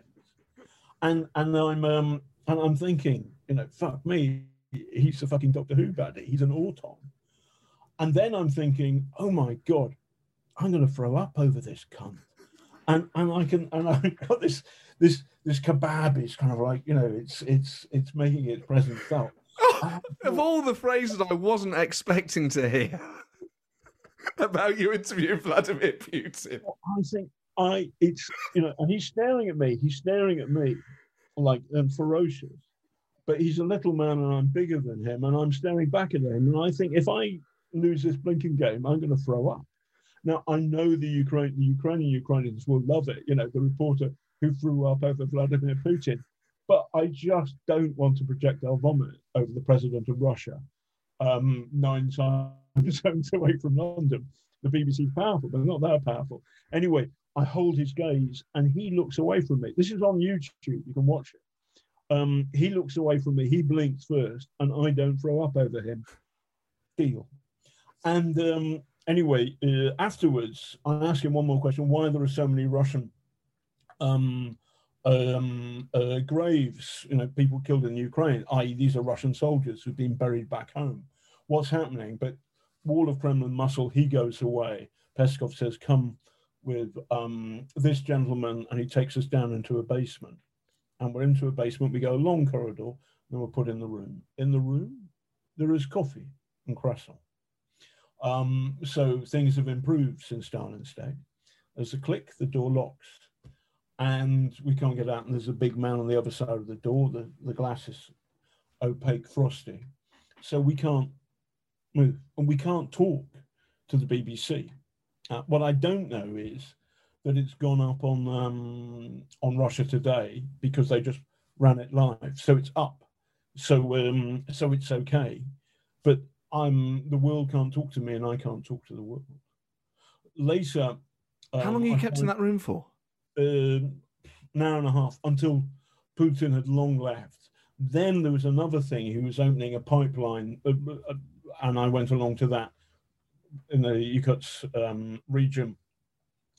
And as I was getting close to the moment where Putin was snipping open a pipeline with a Chinese deputy premier, whatever, a Russian security guy came and gave me a punch in the gut. It wasn't like not crippling or anything, but and that's just, I mean, I was 100 yards away from him, but it was, you know, and this is in a melee, nobody would have seen it. There was no thing, but it was, don't do that again, Mr. Sweeney. So the purpose of putting you in that underground room was just to keep you out of the way until he'd left and got far away, or was there any other to intimidate a little bit as well? Yeah, and a bit of intimidation and fuck you. Did you drink the coffee or eat the croissants? Yeah. I mean, they're not going to poison me. Why do you think they're not? How can you be so sure? I mean, well, also I'm hungry and I'm a bit of a pig. So like, you know, it'd be all right. And it was, you know, here I am. Better than the kebab by the sounds of things. Yeah, much better than the kebab. I really wouldn't go whatever Abracadabra or whatever it was called. Yuri's kebab shop in wherever it was. Your cuts, just don't go there, mate. Don't go there. That's my advice.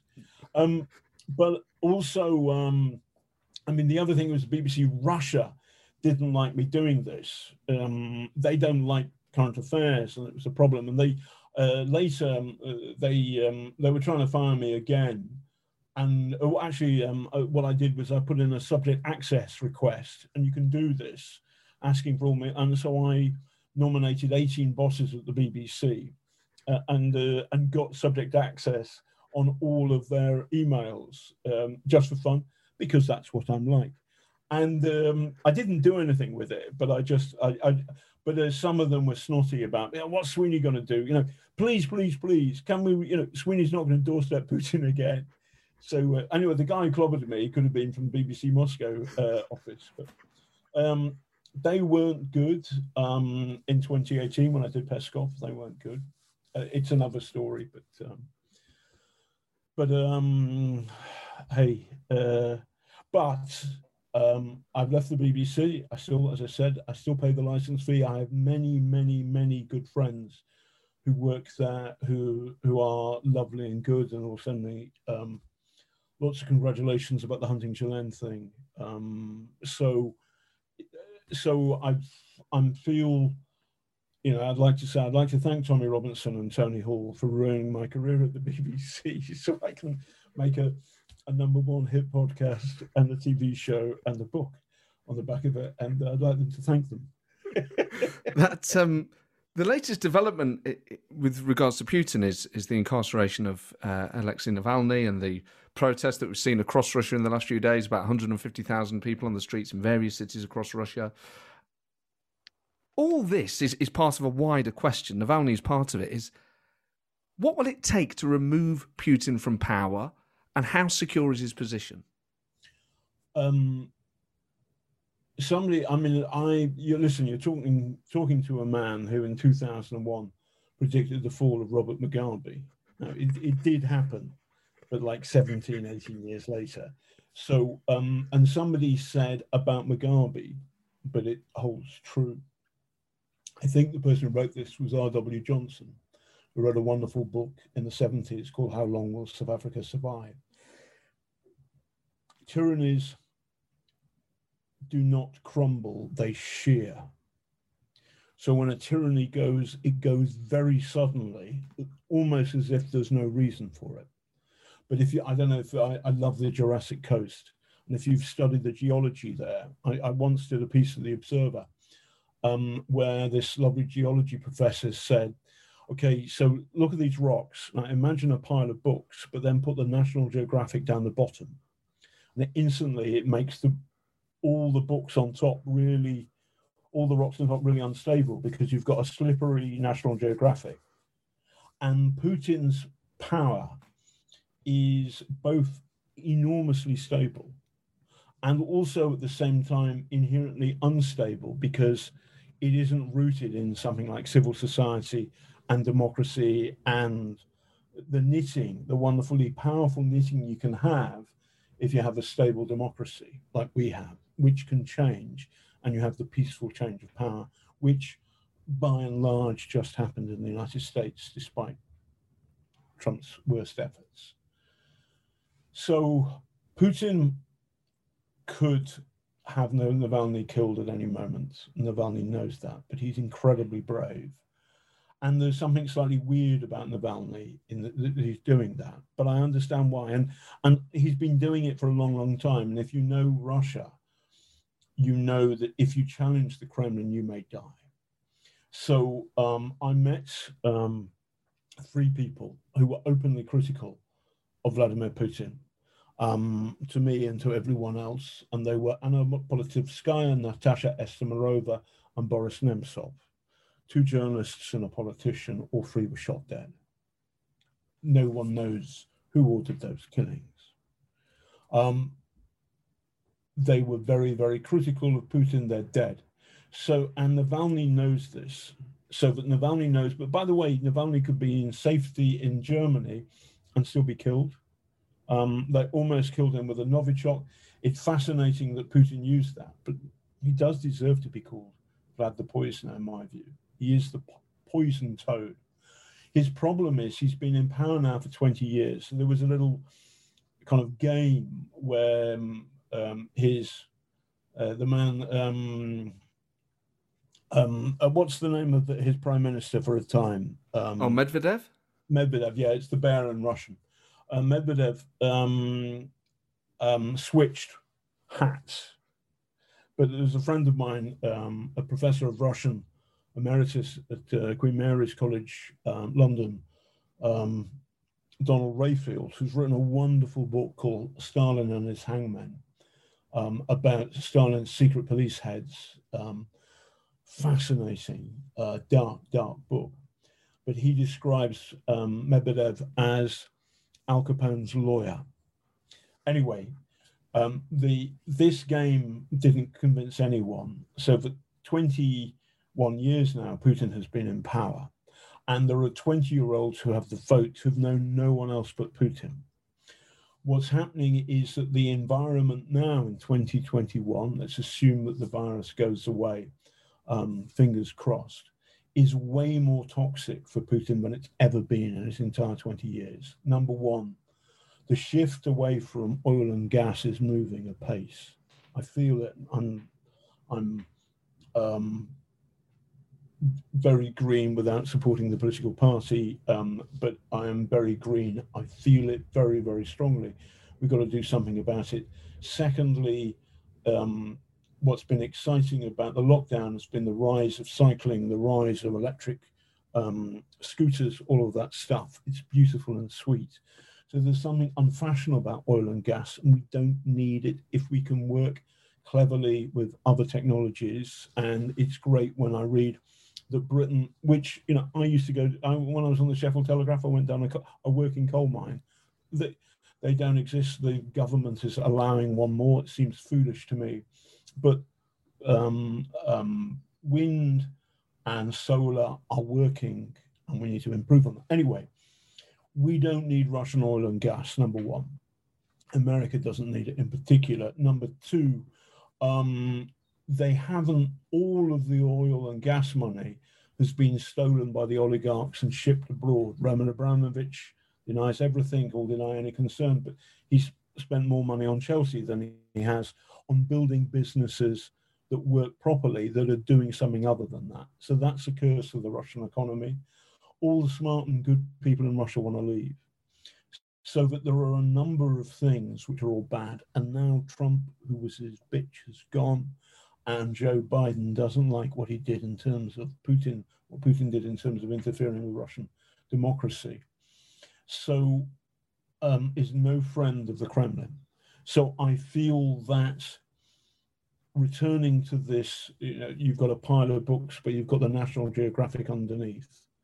The odds are against Navalny, but my money is not on the poison toad. My money is on the challenger. My money's on Navalny. What, to win in a free and fair election, or to overthrow him some other way? Well, he was kept off the ballot last time. He's kept off. There won't be a free and fair election while Putin is in charge. So that's not going to happen, but there could be street protests. Where it becomes interesting is if the oligarchs realize that for them, their lives will be less secure if they keep on backing Putin. What we can do, by the way, yes, of course, Abramovich and co make their money in Siberia, but they don't live there. You can't have a nice yacht. You don't park your fancy yacht in Lake fucking Baikal. You want it in Saint-Tropez. You don't want your kids to go to the Yakutsk School of Kebabology. You want your kids to go to Eton, Winchester. You want your money safe as houses in the City of London. You don't want it in Russia because Putin's goons can take it from you if you do the wrong thing. Now, we can do much more about this. We can do much more on this. And that's exactly what Navalny's asked us to do, and we should do it. The Magnitsky Act is part of that? Magnitsky Act,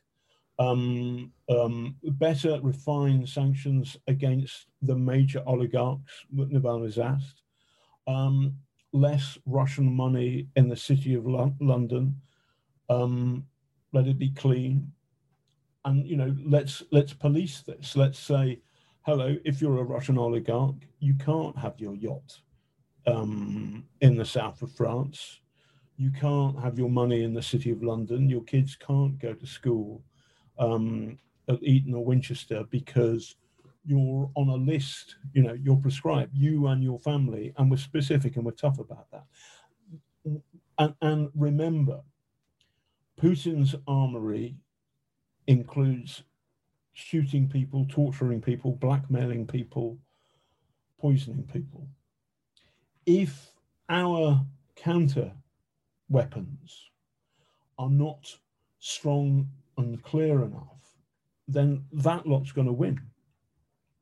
But we can do much, much better. I'm not suggesting we should use violence, but I am suggesting that we should, I'm following Navalny in this, but we should use proper targeted sanctions against the oligarchs and their money and their families and their family members. And that's a big, tough message, which it doesn't feel like this current government is going to do, but it's going to become more and more difficult. But I've got no doubt that Biden's going to go for it. I mean, I feel it. I feel it. One of the other elements of this in this country has been the preparedness of certain elements of the political class to defend or to give a certain sheen, a level of respectability. Alex Salmond has a show on RT.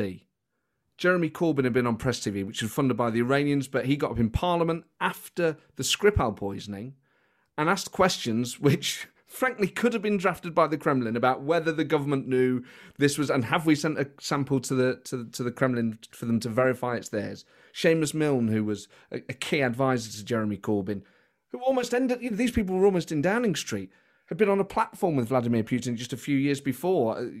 Articles in The Guardian had effectively suggested that NATO was to blame for what had happened in Crimea. How come these elements? I mean, I think I know the answers, but I'm interested to get John Sweeney's perspective on this. The willingness of, Alex Salmond's a former First Minister of Scotland, to have a show on RT. Is that just about Alex Salmond and what he's prepared to do for money, or is there something else going on there?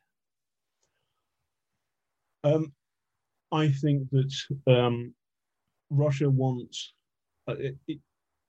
my anxiety about Brexit is that it is a clear policy goal to break up European strength as opposed to Russian strength. And if you have Europe tearing itself apart, then that's a positive for Kremlin policy.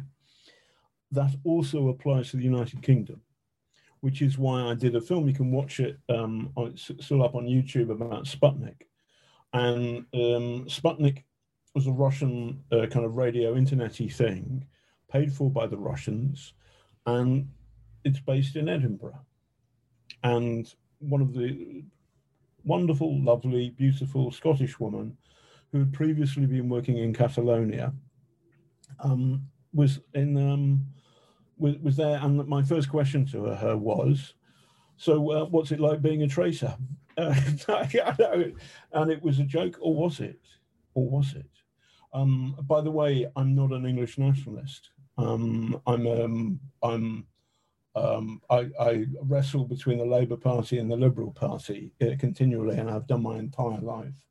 I'm siding with the Liberals at the moment because I'm annoyed with Keir about not standing against Brexit enough, but I see and recognise that Keir is fundamentally a decent person. Jeremy Corbyn, so in 2000, the year 2000, I went undercover twice to Chechnya, and I saw evidence of a war crime. I reported it for the Observer and Dispatches, and then I did a radio documentary about the Russian use of torture against the Chechens. And for both, I went undercover very briefly to Chechnya. I won an Amnesty Award for the second thing. So what was clear in 2000 was that the Russian state had, to my satisfaction, had planted bombs murdering Russian citizens in Moscow in 2 apartment bombs to create a black operation, which was the casus belli against necessitating the war in Chechnya. And the man who did that was the former head of the FSB, KGB, Vladimir Putin, then the prime minister. He faked real bomb outbreak. He bombed his own capital, him and his goons, and then blamed it on the Chechens. And then they prosecuted a horrible human rights war where human rights were abused in a disgraceful way. Yeah, and pretended it wasn't happening. And pretended it wasn't happening. 2 people in London had a go. I had a go, and as a reporter, and the 2 people were Jeremy Corbyn and Vanessa Redgrave. And Corbyn in particular was critical of Tony Blair because he was cozying up to Putin. They were hoping he'd be like a new Gorbachev. He wasn't from the get-go. I saw through it straight away. I can remember I was living in the Putney constituency at the time, and in 2002, I was the only person who voted Liberal because of Blair's policy on Chechnya. But what was so awful about Jeremy Corbyn's switching his stance in whenever it was, when was the Skripal poisoning? I've forgotten. 2016, 17? Yeah, 16 or 17, yeah. Because it was before the World Cup in 2018. It was in the run-up. Yeah, it was. What was so awful about that was that he had been good about Putin back in the day, and I remembered it. And I listened, actually, James O'Brien, who's a friend of mine, he had me on his LBC show, and I listened to Jeremy Corbyn live, and he said, "What do you think of that, John?" And basically what Corbyn did was to echo the Kremlin line perfectly and do exactly what the Kremlin wanted, which was to say that the assumption was that there was no reliable evidence that this was an attack which had been approved by the Kremlin. Once again, you cannot buy Novichok in a shop. It is a poison nerve agent, a chemical weapon made in state-run factories. And we know, thanks to the heroic good works of people like Bellingcat, where this factory is, the one that's just done poison or sought to poison Navalny. And I feel it was an awful moment for British democracy when Jeremy Corbyn sided with the Kremlin, and lots of polls say that was the moment, far more than anti-Semitism and the other stuff that Corbyn was, in my view, screwing up. That was the moment when, in particular, working class voters saw Jeremy Corbyn as somebody who couldn't be trusted with power in the country because he didn't fucking believe our people over the Kremlin. And by the way, I know about this because I went to Halabja in 1992. I saw how Saddam had gassed the Kurds. I wrote a book about it. I know a professor of emeritus professor of chemical toxicology, Professor Alistair Hay, formerly at Leeds University. And I know, and he knows people who work at Porton Down. And the idea that scientists like Alistair would lie about Novichok is just nonsense. It's just nonsense. By the way, a couple of my mates wrote, Declan Lawn and Adam Patterson wrote the Salisbury poisonings. It's really on the iPlayer.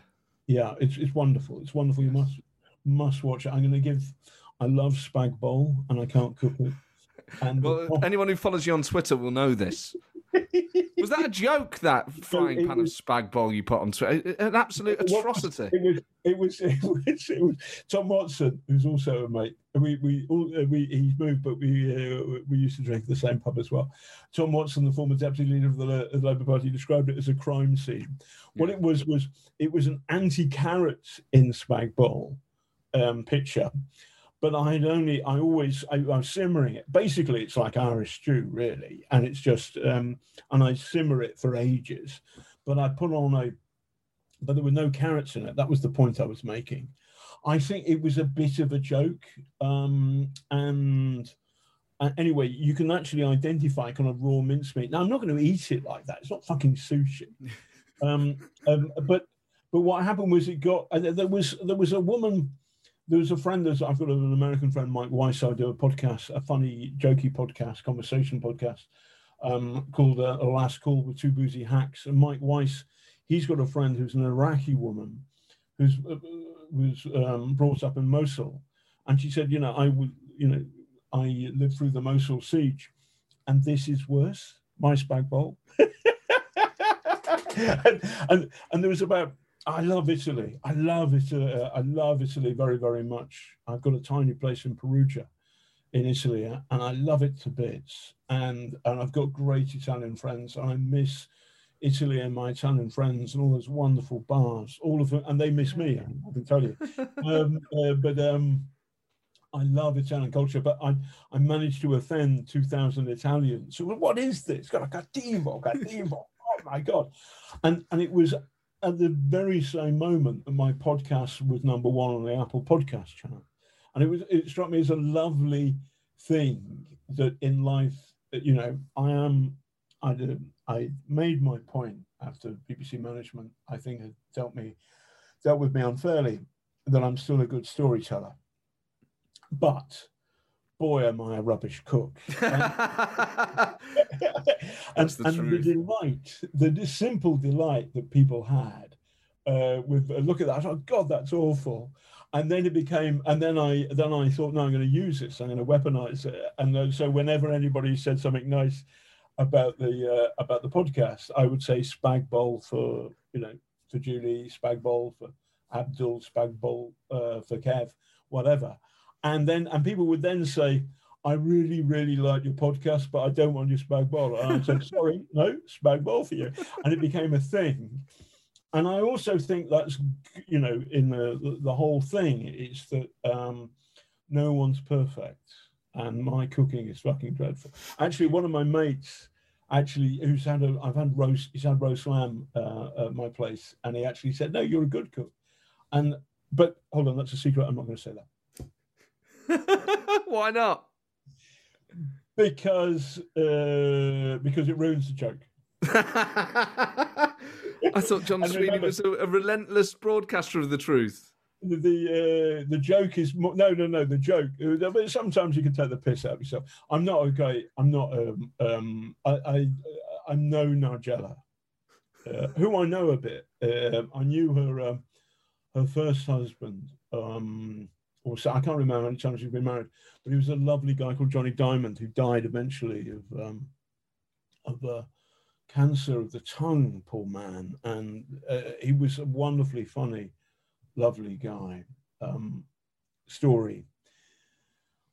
I'm on The Observer and I write a magazine piece called The A to Z of Conspiracy Theories. And this is about these nutters who believe that the world's hollow, and lizards and David Icke and all this kind of stuff. And the Duke of Edinburgh is a space lizard. And he had a show called The Midnight Hour on Radio 5. This is back in like 90s, I'm guessing 1990, something like this. And it starts at midnight and lasts at 2:00 in the morning. And he had me on. And the thing is, I didn't want to go home because I lived in, as I said, Southfields then. I didn't want to go home.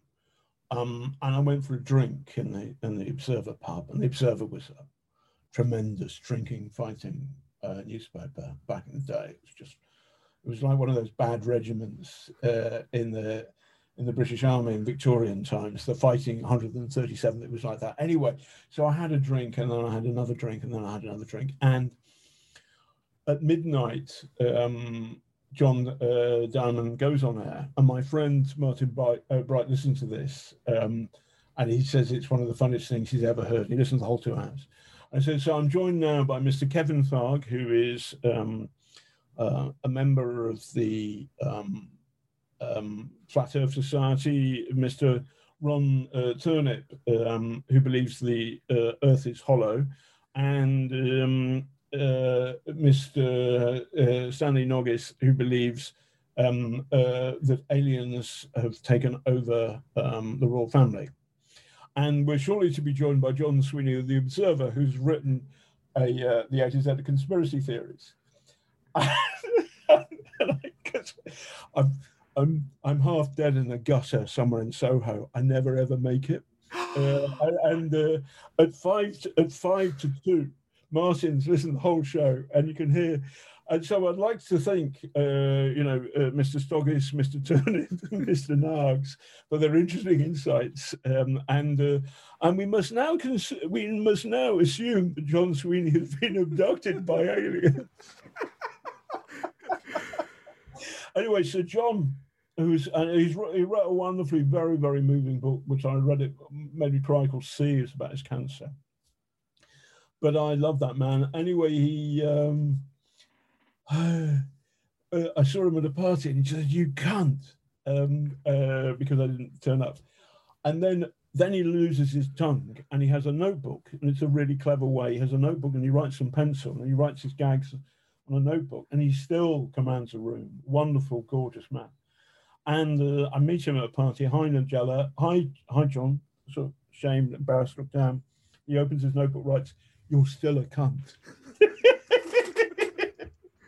We can add that to the list of wonderful things you've been called.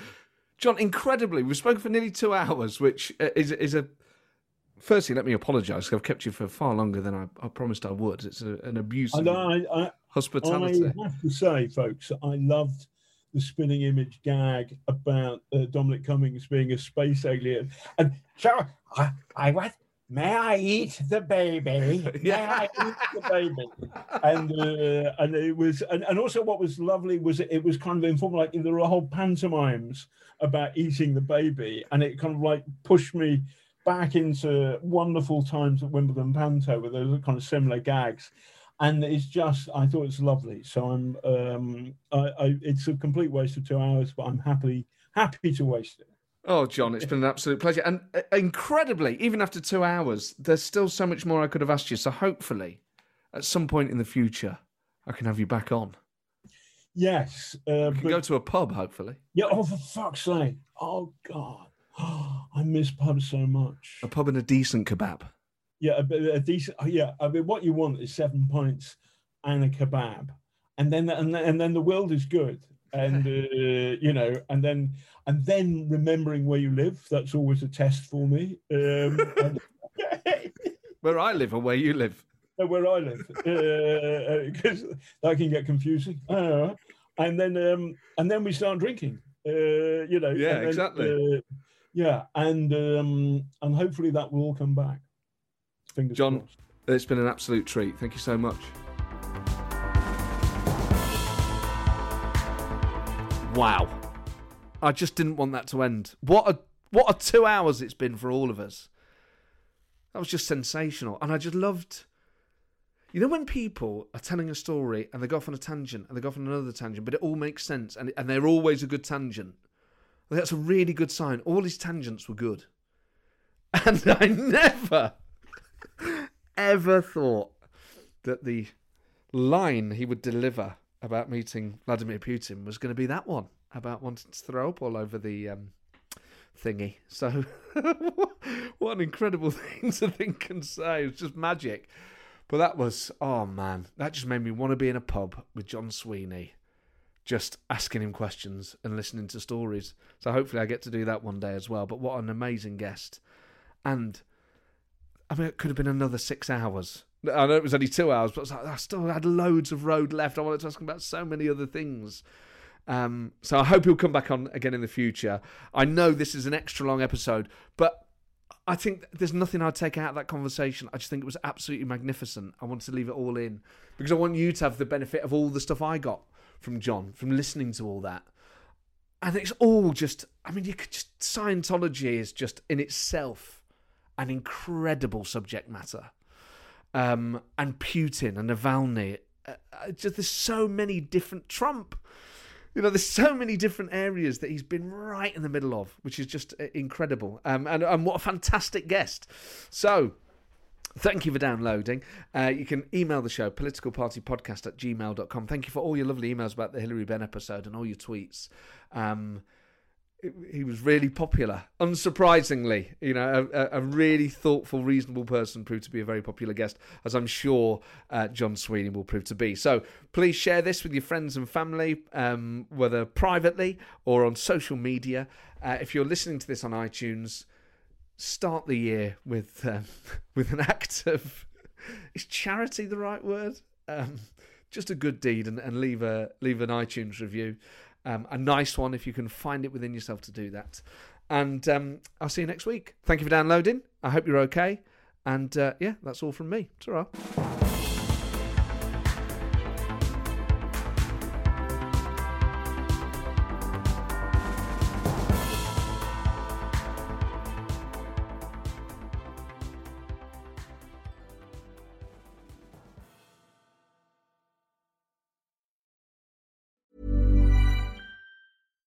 Hi, I'm Daniel, founder of Pretty Litter. Cats and cat owners deserve better than any old-fashioned litter. That's why I teamed up with scientists and veterinarians to create Pretty Litter. Its innovative crystal formula has superior odor control and weighs up to 80% less than clay litter. Pretty Litter even monitors health by changing colors to help detect early signs of potential illness. It's the world's smartest kitty litter. Go to prettylitter.com and use code ACAST for 20% off your first order and a free cat toy. Terms and conditions apply. See site for details.